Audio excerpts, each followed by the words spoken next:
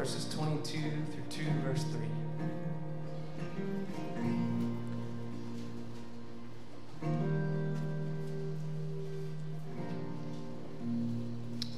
Verse 22, having purified your souls by your obedience to the truth for a sincere brotherly love, love one another earnestly from a pure heart, since you have been born again, not of perishable seed, but of imperishable, through the living and abiding word of God.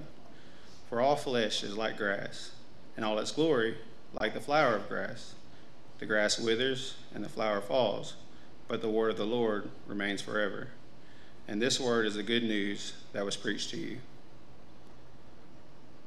Chapter 2. So put away all malice and all deceit and hypocrisy and envy and all slander. Like newborn infants, long for pure spiritual milk, that by it you may grow up into salvation, if indeed you have tasted that the Lord is good. Pray together. Father, thank you for today. Thank you for the chance to gather and to study your word. We pray for you to incline our hearts toward you and toward your word, that we would not just sing that these are the words of life, but we would see these as the words of life, that you would grant the grace we need to receive them as the words of life, and that we would then live in that life. Father, I pray for those who may not be in Christ, that today may be the day of salvation, that you deliver them from the domain of darkness and transfer them to the kingdom of your beloved Son. For our text at hand is what you're calling believers to do. Our text at hand is not something that will earn your love. It is meant to display the love that you've already granted to us. And so, Father, we pray for help, that you would give us a desire to receive and then live it. If there is any lack of sincerity in our love for each other, if there's any lack of earnest or brotherly affection, if there's any lack of purity in our love for each other, would you convict us today? If there's malice in our heart toward others, if there's envy, if there's hypocrisy that we're engaged in, there's deceit, would you help us to put these things away? Would you help us to want to grow in what you've started in us? That we truly have tasted and seen that you are good. So, Father, would you help us to crave your word so that you can feed our soul and then use us to feed others. Thank you for granting life through your living and abiding word. And though the grass withers and the flowers fade, your word will stand forever. And so the life you grant forever. The change you bring is brought forever. So may it be evident that you have not just changed us, but that you're continuing to change us to conform us more and more to the image of Christ, whom you sent to die for weak, ungodly sinners. So may that love be evident. May our love not just be talk. This morning, if we lack affection for others to whom you've called us to love, and we're not taking actions that demonstrate that sacrificial love, help us. Speak now through your word, and not just in this room, but Father, for each church in our city, that the word would go forth rightly, the word would go forth in your Spirit's power, and that, Father, each would be equipped further in the gospel. In Jesus' name we pray. Amen. If it's your first Sunday with us, we've been walking through the book of 1 Peter, and now we've made it. Today, we will make it through the end of chapter 1, and we will venture 3 verses into the beginning of chapter 2. And I will ask you to hold your place in 1 Peter and turn to 1 John chapter 4 just for a moment. And while you're turning to 1 John chapter 4, I want to ask you a few questions. The first one is this: is there anyone in your family who would doubt your love for them? Whether it's in affection or whether it's in action, would they doubt your love? So anyone in your family, would they doubt your affections for them, or would they doubt actions because you're not taking any? Question number 2, is there anyone in our faith family who would doubt your love for them? It's that awkward moment, before the Lord's Supper on the first Sunday where you're like, should I apologize or not? Is there something I need to seek forgiveness for or not? I'll just go ahead and take this wafer. Be all right. But the reality is it won't be all right. We shouldn't do that. If there's something that we need to make right, Jesus cares and cautions us to do so. And so I wonder if there's anyone in our faith family who would doubt your love for them, either in affection, feeling, or actions taken toward them. And then one final question, the third question. I wonder if anyone doubts Christ's love because of our lack of love for them. So anyone in our city, anyone at work, anyone in our neighborhood, I wonder if they doubt the reality of Christ's love because of the lack of reality of that love in us. And I wonder if they think it can't be real because they fail to see it. While you're in 1 John, I want to remind you, for those of you who've grown up, there once was a guy named Saul. And this is what Luke writes about Saul in the book of Acts. He says that Saul was ravaging the church and entering house after house. He dragged off men and women and committed them to prison. Saul was no friend of the church. Saul was a persecutor of the church. In our day, we would say that Saul was a terrorist of the church. And he didn't care which gender you were, whether you'd figured it out or not. He didn't care. He drug you out of your house if you claimed to be in Christ and took you to prison. It goes on in the next chapter to say, Saul, still breathing threats and murder against the disciples of the Lord, went to the high priest and asked him for letters to the synagogues at Damascus, so that if he found any belonging to the way, men or women, he might bring them bound to Jerusalem. And so this guy's not satisfied. He wants to expand his territory and his torture. And he's breathing threats and murderous threats at that, of wanting to start this crusade against Christians, wanting to bring them and persecute them and do away with them, to crush those who would be pulling away from Judaism. And it says, now as he went on his way, he approached Damascus, and suddenly a light from heaven shone around him. And falling to the ground, he heard a voice saying to him, Saul, Saul, why are you persecuting me? And he said, who are you, Lord? And he said, I'm Jesus, whom you were persecuting. Just a word there. I want to remind you, the personalization of Jesus' persecution. He so identified with his people whom Saul was persecuting that he claimed them as his own persecution. This would be what Helen Roosevelt felt in that jungle in Africa when being persecuted by rebel soldiers who were wounding her and harming her in multiple ways. The Lord would breathe into her mind, these are not your sufferings, these are mine. These are mine. So Jesus so identifies, and he stops Saul in his track, and he says, I'm Jesus whom you are persecuting, but rise and enter the city, and you will be told what you are to do. The men who were traveling with him stood speechless, hearing the voice, but seeing no one.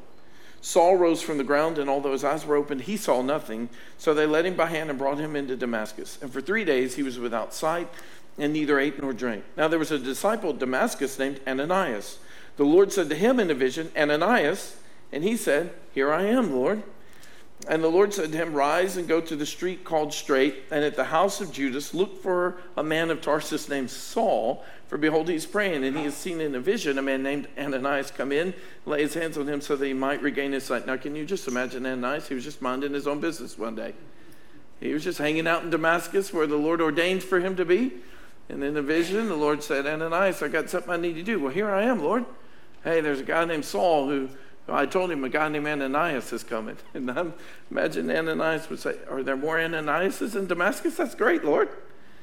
I mean, here's his response. Here's what he says to him. Ananias says, Lord, I've heard from many about this man, how much evil he's done to your saints at Jerusalem. And here he has authority from the chief priest to bind all who call on your name. This is Ananias going, say what? That's what he says. The Message version actually makes that verse a lot shorter, you know? Ananias just says, say what? Lord, I know you know all things. Do you know this thing? Do you know? I've heard about this guy. But the Lord said, go, for he's a chosen instrument of mine to carry my name before the Gentiles and kings and children of Israel. For I will show him how much he must suffer for the sake of my name. So Ananias departed and entered the house, laying his hands on him. He said, Brother Saul, the Lord Jesus who appeared to you on the road by which you came has sent me so that you may regain your sight and be filled with the Holy Spirit. And immediately something like scales fell from his eyes. He regained his sight, and like Anna this morning, he rose and was baptized. There's so much I love about this experience. First of all, if there's anyone who you think is too far to be reached by Christ, all you have to do is look at Saul. Saul, matter of fact, is the last guy who would believe in Jesus. He was trying to kill those who did believe in Jesus. So it's not that Saul was looking for Jesus, but I love that Jesus comes looking for Saul. And that Jesus in his sovereignty has a plan for Saul's life, and he doesn't ask Saul's permission. He has a plan that he wants to use him to be an instrument to carry his name before Gentiles and kings. And that plan will involve suffering. So all of you who think that God's plan for you does not involve suffering, it wasn't the case for Saul. His plan would be right through suffering. The path of obedience would be right through suffering. And so he responds and he receives the Holy Spirit. And then later what you see in Acts chapter 20 is no longer tormenting, but now when he goes door to door, he's teaching. He says in Acts 20, how I didn't shrink from declaring to you anything that was profitable and teaching you in public from house to house. How many of you know that some of those people were a little nervous when they saw him at the door? Like, honey, get the gun, all right? There was some nervousness to it. If we were to go on to 1 Thessalonians, we would see instead of tormenting, we would see tenderness toward other believers. Here's what he writes. For you yourselves know, brothers, in 1 Thessalonians 2, that our coming to you was not in vain, but though we had already suffered and been shamefully treated at Philippi, as you know, we have boldness in our God to declare to you the gospel of God in the midst of much conflict. For our appeal does not spring from error or impurity or any attempt to deceive, but just as we've been approved by God to be entrusted with the gospel, so we speak not to please men, but to please God who tests our hearts. For we never came with words of flattery, as you know, nor with the pretext of greed.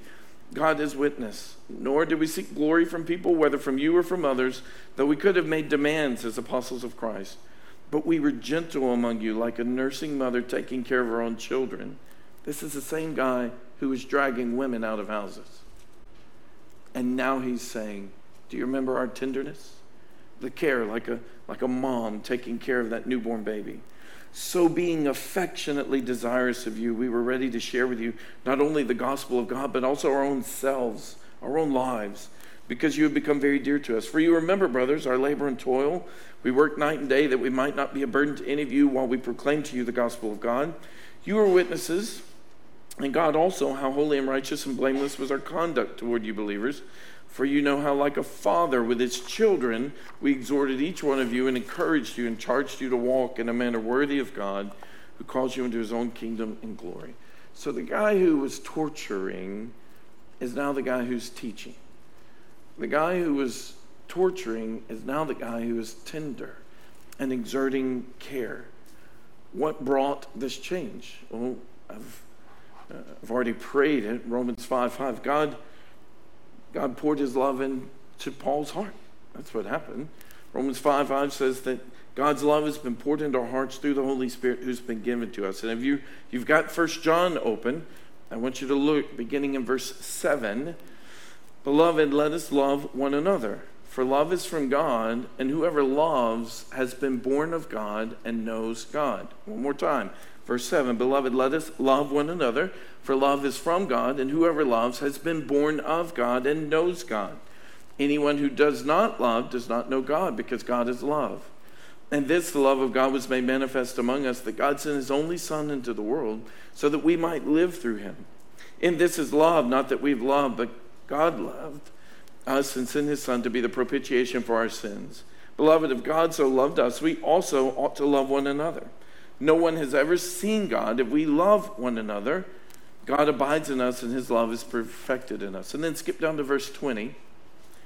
If anyone says, I love God, and hates his brother, he is a liar.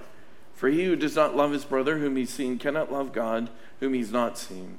And this commandment we have from him, whoever loves God must also love his brother. And then look at 1 John chapter 3. Just look in the previous chapter, one verse 14. We know that we have passed out of death into life because we love the brothers. Whoever does not love abides in death. Last week in 1 Peter, we finally made it to a therefore. In verses 1 through 12, all of the incredible promises that God has given to us were listed. And then in verse 13 was the therefore, be holy and hopeful in your life. We see now another therefore when the gospel is really in our life, that people won't have to guess whether we love them or not. That love will be apparent, that love will be evident. And I love that the test in 1 John, you want to know if you're really a Christian this morning? Because Paul always encourages those that he writes to, especially the church at Corinth, test yourself and see if you're in Christ. What he doesn't say is, do you remember being baptized? What he doesn't say is, do you remember walking it out? Do you remember repeating a prayer with a pastor or a parent? He doesn't say any of that. He says, here's how you can know you've passed from death to life, and the answer is love. That you love others affectionately and in action. That the love that God has for us is evident in us. People are like, I recognize that type of love. That's not from the world. The world loves with selfish motives. The world loves for its own reasons. This love has no selfish motives. This love is sacrificial. So let me repeat those first questions. Would anyone in your family doubt your love for them? Would anyone in this faith family doubt your love for them? And would anyone doubt the love of Christ because of the way that you failed to demonstrate love toward them? These are serious matters in us knowing whether we are in Christ and whether others can see this love in us. No one doubted the legitimacy of Paul's transformation. They could see it. The one that used to torture them is the one who's teaching them with tenderness, desirous of them, caring for them, working hard so they don't have to support him while he's there, just so he can keep teaching them. I wonder if anyone doubts the legitimacy of our transformation, because when it comes to love, that therefore of the gospel is absent or diminished. Go back to 1 Peter now, and at the top of your notes, I put the passage in a sentence, a very simple one. When God's life is in us, his love will be evident through us. That when God's life is in us, his love will be evident through us. This is not a complicated text, but I do often have the spiritual gift to overcomplicate the simple. I will do my best not to do that. We'll try to let the text speak for itself, beginning with truth number 1. We are to love one another. So just as we were called in the previous text, he begins to say, hey, here's what you do. Prepare your minds for action. Set your hope fully on the grace of God that Jesus is going to bring to you. Now, here's what we're told in verse 22. Having purified your souls by your obedience to the truth for sincere brotherly love, love one another earnestly from a pure heart. And those descriptors are around there to help us understand what love is, because what's love got to do with it? We live in a world. What is love? Baby, don't. Yeah, you are, you heathens. You shouldn't know these songs. You should all look at me like, what is this trash? Don't listen to such rubbish, right? Yeah, I figured you would know a little bit of this, that if we leave the world to define love, that we're in trouble. And so Peter has given us some things to hang our understanding on. And so first, we are to love one another sincerely. He says here that we, having purified your souls by your obedience to the truth for sincere brotherly love. What does sincerely believe? What does it mean? And I guess what I would say is, can you believe that the gospel community would need to be reminded to love each other sincerely?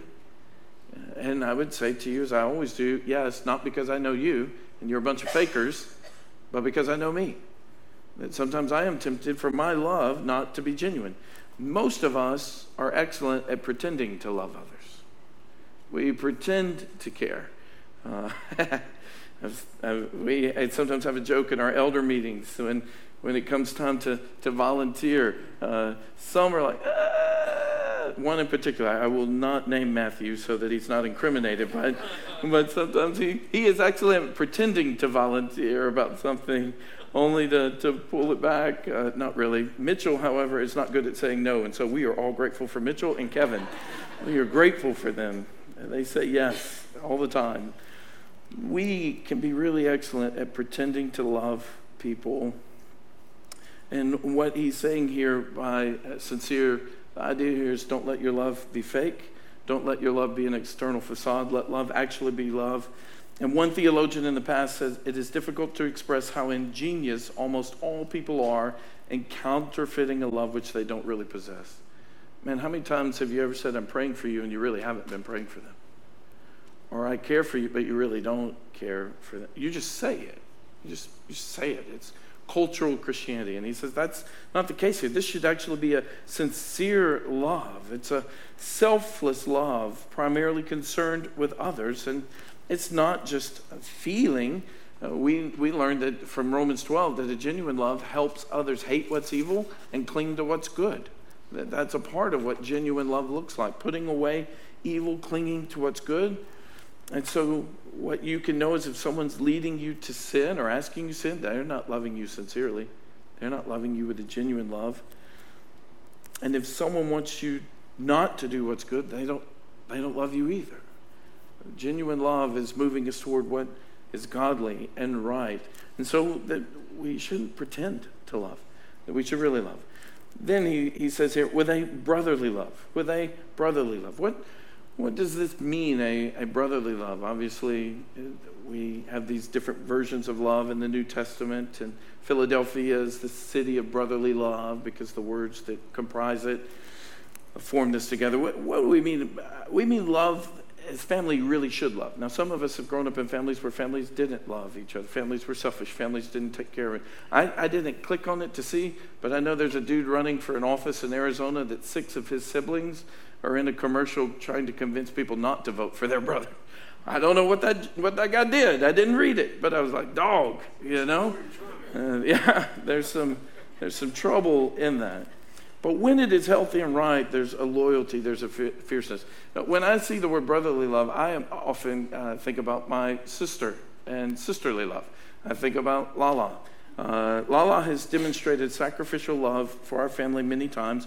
When my father would begin to punch my mother, Lala would often get in between them. She's 9 years older than me, and so she endured it far more than I did, but she would often get in between because Mom wouldn't defend herself.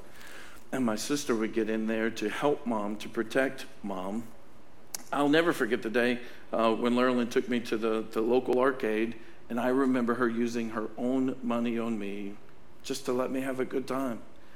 Lala had a chance to go and pursue some other graduate degrees further away, and it would have probably been a really good experience for her, but she chose not to do that because she didn't want to leave my mom and I in that situation by ourselves. So she chose to go somewhere closer so that she could help them. More recently, she went to the doctor last Sunday, and after certain tests, he was worried that she could be septic. And so she has been taking shots all week long.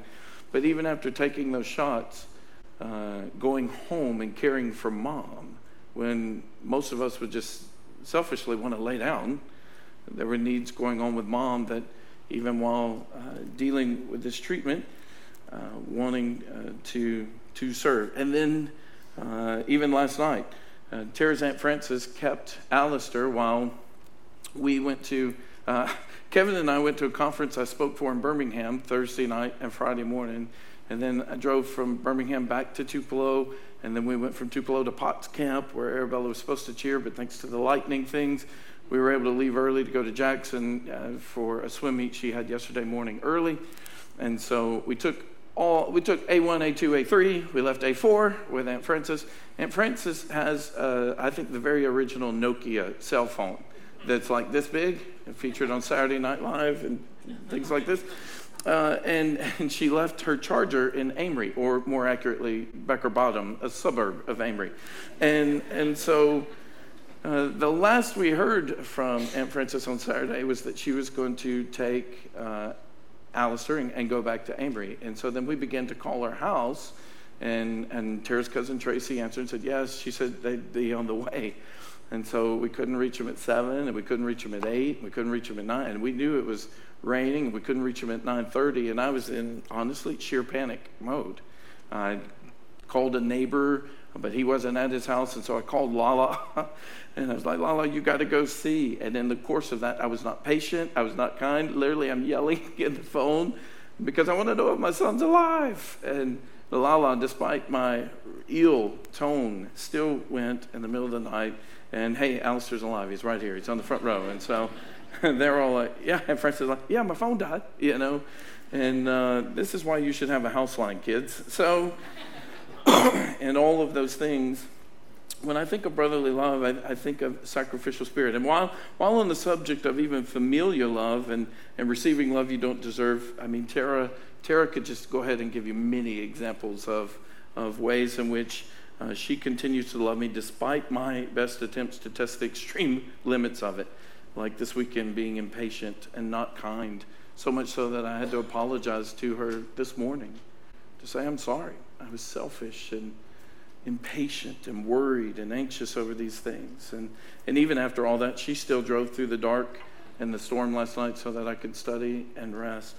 I am often a recipient of sacrificial brotherly / sisterly / what familial love is supposed to look like. And it is a love that allows for weaknesses and imperfection, that communicates and deals with problems, and has a strong commitment and loyalty to others. Jim Wilkin has said, brotherly love perseveres when it does not feel like doing so. It chooses to focus on shared essentials rather than squabble over unshared non-essentials. It edifies and encourages assuming the best about its spiritual siblings, eschewing cynicism and constant critique. And so Peter writes here and he says, hey, the love that you should be demonstrating is one that's real, it's not fake. And it's one that's loyal, even though you don't deserve it. You don't deserve it all. They're with you through the thick and thin. They're going to be there. They're going to be selfless for you. And then he says earnestly, that we would love one another earnestly. Philippians 1:8, Paul says, for God is my witness, how I yearn for you with all the affection of Christ Jesus. I've told you before, it is not okay to say that we love them, but we don't like them. This verse crushes that and says that we should feel some things for those whom we're called to love. The word earnest means especially strong or deeply felt, fervent emotions or desires. So not apathetically, not lackadaisically. And so that gets us to an important question. What if I don't feel earnest love for the person in my house? What if I don't feel earnest love for the people in my life group? And what I would say to you is pray and ask God to produce this affection in you. That you would meditate on the cross, that you would remember they're your brother and sister. We just covered that. That Christian love is a work in progress. Thank God for fruit you see in them, and then remember all of our, whatever it is that gets on your nerves about them, in heaven that won't get on your nerves anymore. All right? So it's just temporary annoyance, praise the Lord for that. And so for a short time we can endure a lot of things, right? I do not want to lose a friendship because my lack of being able to tolerate whatever it is that is so annoying. Do you feel love for others in your faith family and in your family? And then from a pure heart. Throughout our text today, he says, having purified your souls at the beginning of 22, and then at the end of 22, from a pure heart. And then in verse 2 of chapter 2, like newborn infants long for the pure spiritual milk. So purified your souls, pure heart, pure spiritual milk. It's a theme that's running through here. And the idea is, look, that we want to love with their best in mind. That we don't have any motive but their good and God's glory. We've seen too many who have pretended to love because they wanted to manipulate or control. And there's nothing of that in a pure love that is strictly for their good and for God's glory. Now, why does this even matter? Why should we love one another? Well, Jesus says that nothing is more important than loving God with all our heart, soul, and mind. The second that is like it is loving our neighbors or self. So Jesus says the two most important things, loving God with all our heart, soul, and mind, loving others as we love ourselves. In Revelation 2, verse 4, Jesus is not pleased with the church that had forgotten its first love. And love matters so that you saw in 1 John 3:14, so that we can know we've passed from death to life. And love matters so that the world can know, as Jesus says in John 13, that the world will know you are my disciples by the love you have for one another. Now the question is, how is earnest, pure, sincere, brotherly love produced in us and for one another? Obviously, one answer is we love because God first loved us, from 1 John 4. And Romans 5:5, that we love because he's poured his love into us. And this is, once again, a great reminder that all God expects from us, he provides for us. So he doesn't even expect you to love him or others in your own love. He already knows it's not sufficient. So he actually gives us all the love that we need for others. But there is another way that we can see this love increase among us. Hold your place in 1 Peter and turn to Ephesians 4 just for one moment. Turn to Ephesians 4 for one moment.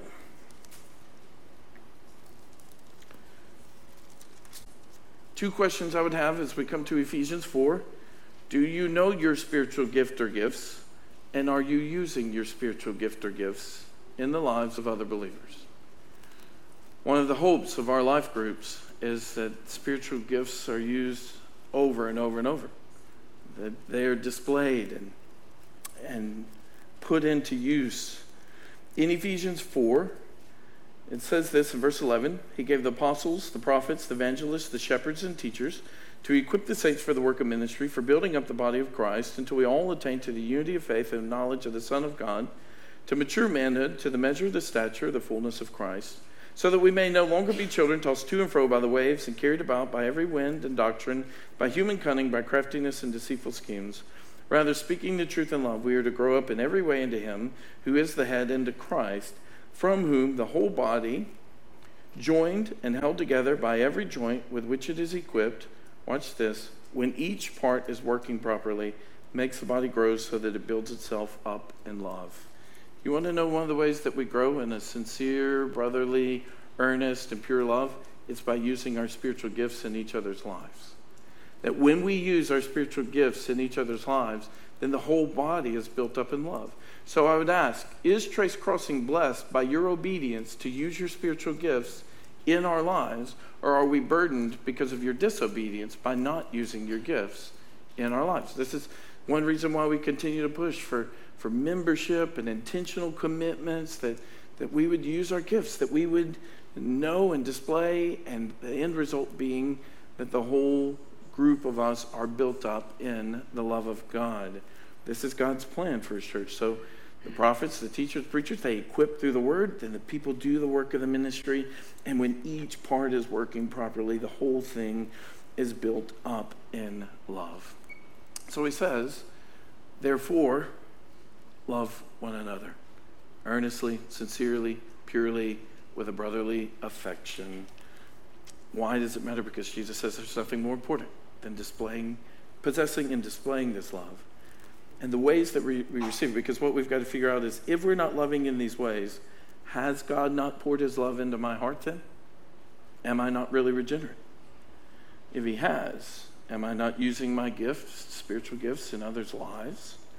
And then, as we come back to 1 Peter now, come back to our text, we should love in these ways, not because we have to, but because we cannot help but love like this. This is not love that we are forced. This is love that flows, all right? It flows out of us. Why? Because truth number two, because God's life in us produces our love for others. On both sides of this. So look at 22. Love one another is right there in the middle. And then look what's on either side of it, beginning at 22 and then 23. So 22 begins with, having purified your souls by your obedience to the truth, for a sincere brotherly love, love one another earnestly from a pure heart, since you have been born again, not of perishable seed, but of imperishable, through the living and abiding word of God. So on either side of the love is life. On either side of the love is life that's pushing that love out, that we have purified our souls by obedience to, and the essence there, we have responded to the gospel. And then he just says clearly, since you have been born again, not of perishable seed, but of imperishable, through the living and abiding word of God. So the connection between our action and God's action is that he causes us to have this life using his word, and then we will love one another because of his life and love being present in us. There's some things that we should be encouraged with here.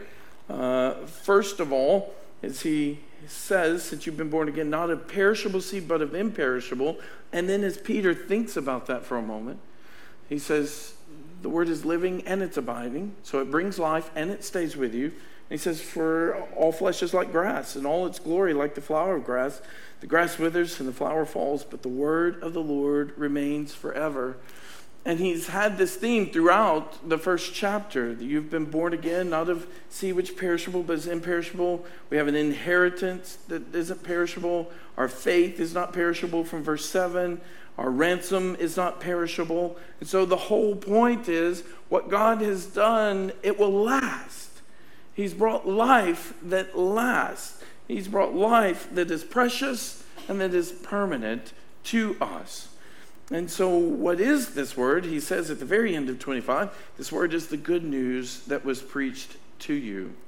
And so God uses his word to bring life to us, which gets us back to why if you memorize an evangelistic presentation, and it's not really about memorizing the word, I would encourage you, memorize the word, for it's through his word that he grants life. This is what he uses to bring life. And it is life that lasts, life that will never revert back to what it was. So where he brings change, that change is lasting change. And so we want to be those who, as we love, it's because we can't help it. His love has been poured into us, and he's brought change that will be there forever. And he did so, one, by there being good news of the gospel. Two, causing someone to share it with us. Three, causing us to respond to that gospel. And he used that word to grant life. Who's hearing this word for us? Which gets us to our third truth then. Therefore, since God has granted us life, and we are to love one another, there's some things that will help in that. Therefore, let us put away. It says in verse 1 of chapter 2. So put away all malice, all deceit and hypocrisy, and envy and all slander. The word put away there means take off, be intentional. For those of you with small children, if you've ever had a baby that took the food that it was eating and then put it back out on you in various ways, they do that. You've been glad to take that shirt off. I have reverted to baby days because now I get food all over my own shirt. I no longer need a baby to do that. I apparently do it myself. But the idea here is a soiled garment that we're not going to put in the washer and put back on. It's one that we want to put away, that we put it off and we put it away. We don't want to put it back on because it's nasty and it's dirty. And so he gives a list of this. Put away all malice. Well, what is malice? The word behind this is just the general word for evil and wickedness. That's always a good policy. Hey, if you have any evil or wickedness, just put that away, okay? Just put that away. But especially, it's not only ill intent, but also any harmful actions. I mean, maybe there are times you really do wish ill on someone else. Perhaps there have been times you hope something bad happens to someone.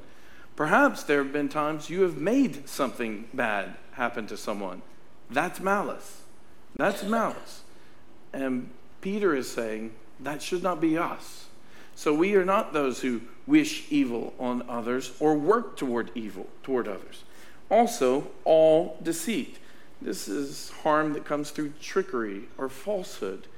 You're seeing the themes in the text of sincere and genuine, but that we would put away deceit, that we wouldn't want to harm folks through trickery or falsehood. And then hypocrisy. This is the masking of inward evil by an outward show of righteousness. This is when we try to make the outside look better than the inside. It looks like love on the outside, but inside it tells a different story. And Jesus had verse after verse that he took the religious leaders to task about this. I wonder if we're often hiding internal sin, and so we put up a moral external front. And hypocrisy is all about falsehood, concealment, deceit, and hiding.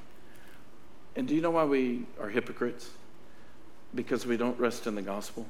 We want to gain the approval of someone else rather than resting in the approval God has given us in Jesus. That's the essence of why we're hypocrites. Ed Welch, in his book, When People Are Big and God is Small, he says, the praise of others, that wisp of a breeze that lasts for a moment, can seem more glorious to us than the praise of God. And so I hope that we're not those who crave the praise of men, because love doesn't put up artificial fronts, doesn't dwell on the flaws of others, it doesn't crave the praise of others, doesn't act religious to hide sin. You remember Ananias and Sapphira? They're put to death because they lied. I would encourage you, we're going to take an offering in a little bit.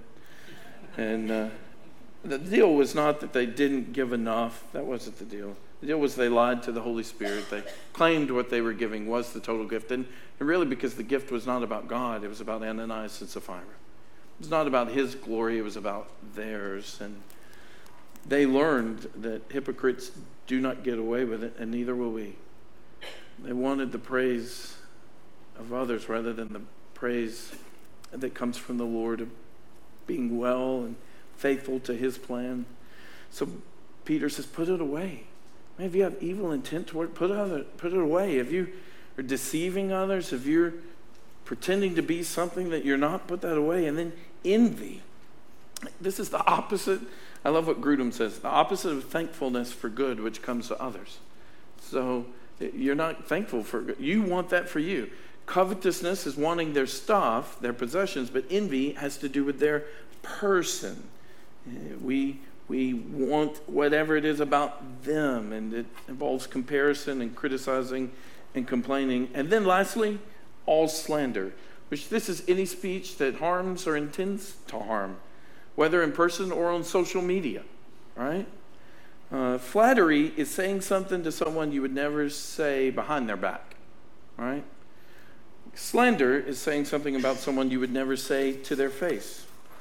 And so what we see here is that if the Word of God has come to dwell in us and brought life, then we should love, and malice, deceit, hypocrisy, envy, and slander are never loving towards those in our family or our faith family. As another has said, those born again of the living and abiding Word should eagerly clothe themselves in a garment not of malice, but of goodwill. We're not those who work to bring people harm. We're those who work for the good of others. Galatians 6, as we have opportunity, let us do good to everyone, including the household of faith. We're not those of deceit. We speak truth. Ephesians 4 says, speaking the truth in love, that we are honest with each other. And man, sometimes we need to be honest. I know some of you that I've met with, you're like, hey, here's the truth. And I know there's more truth that you're not being honest. Speak the truth. Sometimes we should just say stuff to people rather than about them later to our friends who we like, right? Just speak it, because we need that. Because there's probably no one else saying it into their life. And I know you're afraid to speak that truth, but that's what you're called to do in the strength of Christ. And it would be for your good and their good. Man, we speak truth. We don't deceive others. Not of hypocrisy, but of genuine, not of envy, but generosity. That's what should characterize us. And not of slander, but of praise. If we're doing anything behind someone's back, it's building them up. It's not tearing them down. If we're doing anything behind their back, it's helping them, not harming them, right? And so this is the robe worn by the chosen exiles of God, a garment that marks them as aliens and strangers. If we're going to do those things, then verse 2 in chapter 2 needs to be true of us, that like newborn infants, long for the pure spiritual milk, that by it you may grow up into salvation. So if we're going to love, we're going to have to long for something, and what that longing for is to grow up into Jesus. And what helps us grow, obviously, is the milk of the Word, that He's brought life through this Word, and now we want to grow in this Word. So like newborn infants, long for the pure spiritual milk. So, oftentimes we see people come to Christ, and what's next? And Peter in these two sections is saying, this is what's next, that you prepare your minds for holiness, and you set your mind on hope, and that there's love that's genuine, and all of that is because you're still growing in this Word. Now, if any of us have ever had children, and the nursing can be difficult. It doesn't always go. How many of you found that nursing can be difficult? Men, I certainly have. I've tried to be a helper with all of those processes. And And even at night, when Tara would get up and nurse, I would get my pillow and I would go in the nursery with her and I would lay on the floor just as a sympathetic partner. I'm with you, girl. Wake me up when we can go back to our bed together. All right? But it's not always easy, but it's what's needed. Those babies need that milk to survive. And so I love a picture that another's given that though babies need pure milk to survive, they must learn how to receive it. And then it's an apt metaphor for Bible study. We know we need to be in the Word to survive and to thrive. Did we not just sing, "Where else will we go, Lord? You have the words of" what? Life. But if we're never going to those words, right? We're not getting the substance that we need. And so you think it would be easy. We know we need this, so let's do it. But it isn't always that easy. It requires perseverance on the part of both God and his child. God's perseverance is unquestioned. He will meet us in his word. We do not expect our time in the word to require practice, but it does. Man, there are a lot of people who read the Bible, but there are not a lot who study the Bible. There are even less who memorize and pray it, right? Because you know what? That takes effort. It takes effort to do what we're called to do here. But he says there's something that should be drawing you to this, and it's verse 3. If indeed you've tasted that the Lord is good. You know what will cause you to long for more of that word? It's because God has met you in that word, and you've not just found the word to be good, you have found God to be good. You've delighted in God. And this is what we talk about as the height of discipleship, mentoring others, how to delight in God. That we've tasted and we've seen that he is good, and causes us then to want to put away these other things because he has put a distaste for sin in our mouth. And this is where we need to question today, is this where we're living? Am I spreading that living and abiding word because I've known that word to be so good? I knew a man in Baton Rouge that had an experience with Jesus, and after he had that experience with Jesus, he wanted everyone else to have that same experience. And want them to know, want them to grow in Jesus. And that should be all of us. Not only have we tasted and seen, but we want others to taste and see. Which gets us to some concluding questions. Are you loving others with a sincere, brotherly, earnest, and pure love? Not just learning this text, are we living this text? Are you struggling to love another believer in these ways? If so, we want you this morning to ask God to help you, to ask God to grant you the desire and power to love like this. You know what you may need to do? Ask God to help you love them the way he loves you. Ask you to help you love them the way he loves them. Are you using your spiritual gifts so that Trace is being built up in love? And if not, why not? Ask the Lord to show you how to do that, to show you that gift. Are you putting away malice, deceit, hypocrisy, envy, and slander? I'm not putting away slender, I can tell you that much. Or are you putting up with them? Are you okay with it? You think that you can have both these things? And is there evidence you've been born again because of the way you love others? Would anyone doubt that? And have you tasted and seen that the Lord is good? With the gospel, there should always be a therefore. And the therefore today in this text is the love that we have for others because of the life that's been poured into us. It's not a love that we have to pretend to love. It's a love that we can't help but display. And if you're having problems loving in this way, I want to encourage you to pray and seek the Lord, to repent, to seek his help, and to put away the things that would never be beneficial for those around you. There's not a single way that malice, deceit, hypocrisy, envy, or slander would ever be loving towards anyone else. Let's pray. Father, thank you for your word. Thank you that you work through your word and that you bring life. For those of us who've been brought to life in Christ, we are grateful this morning, and we pray that you would use us to see others come to Christ, that we would never be afraid to share your word. This is the evangelism strategy. You change your people through your word and use them to change others. I pray that love would not be pretend here. I pray that love would not be pretend in our homes. That because of being in Christ, that love would be sincere. that it would be loyal, brotherly, that it would be earnest and fervent, that it would be pure, that we don't love them because of what we can get from them, but we love them for what we can give to them. We put their good above our own. We put their needs above our own.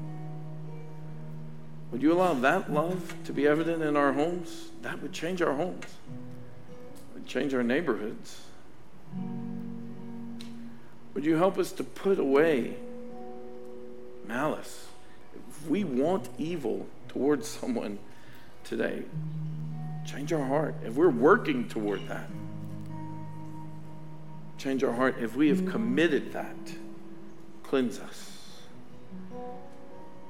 If we are envious of your work, your gifts to others, help us to rejoice, praise you, and thank you for your grace extended to them. If we are hypocrites, excellent at wearing masks, please help us to be genuine and sincere. Help us to put away anything that would not be helpful for those you've called us to love. Help us to put away anything that would not display you.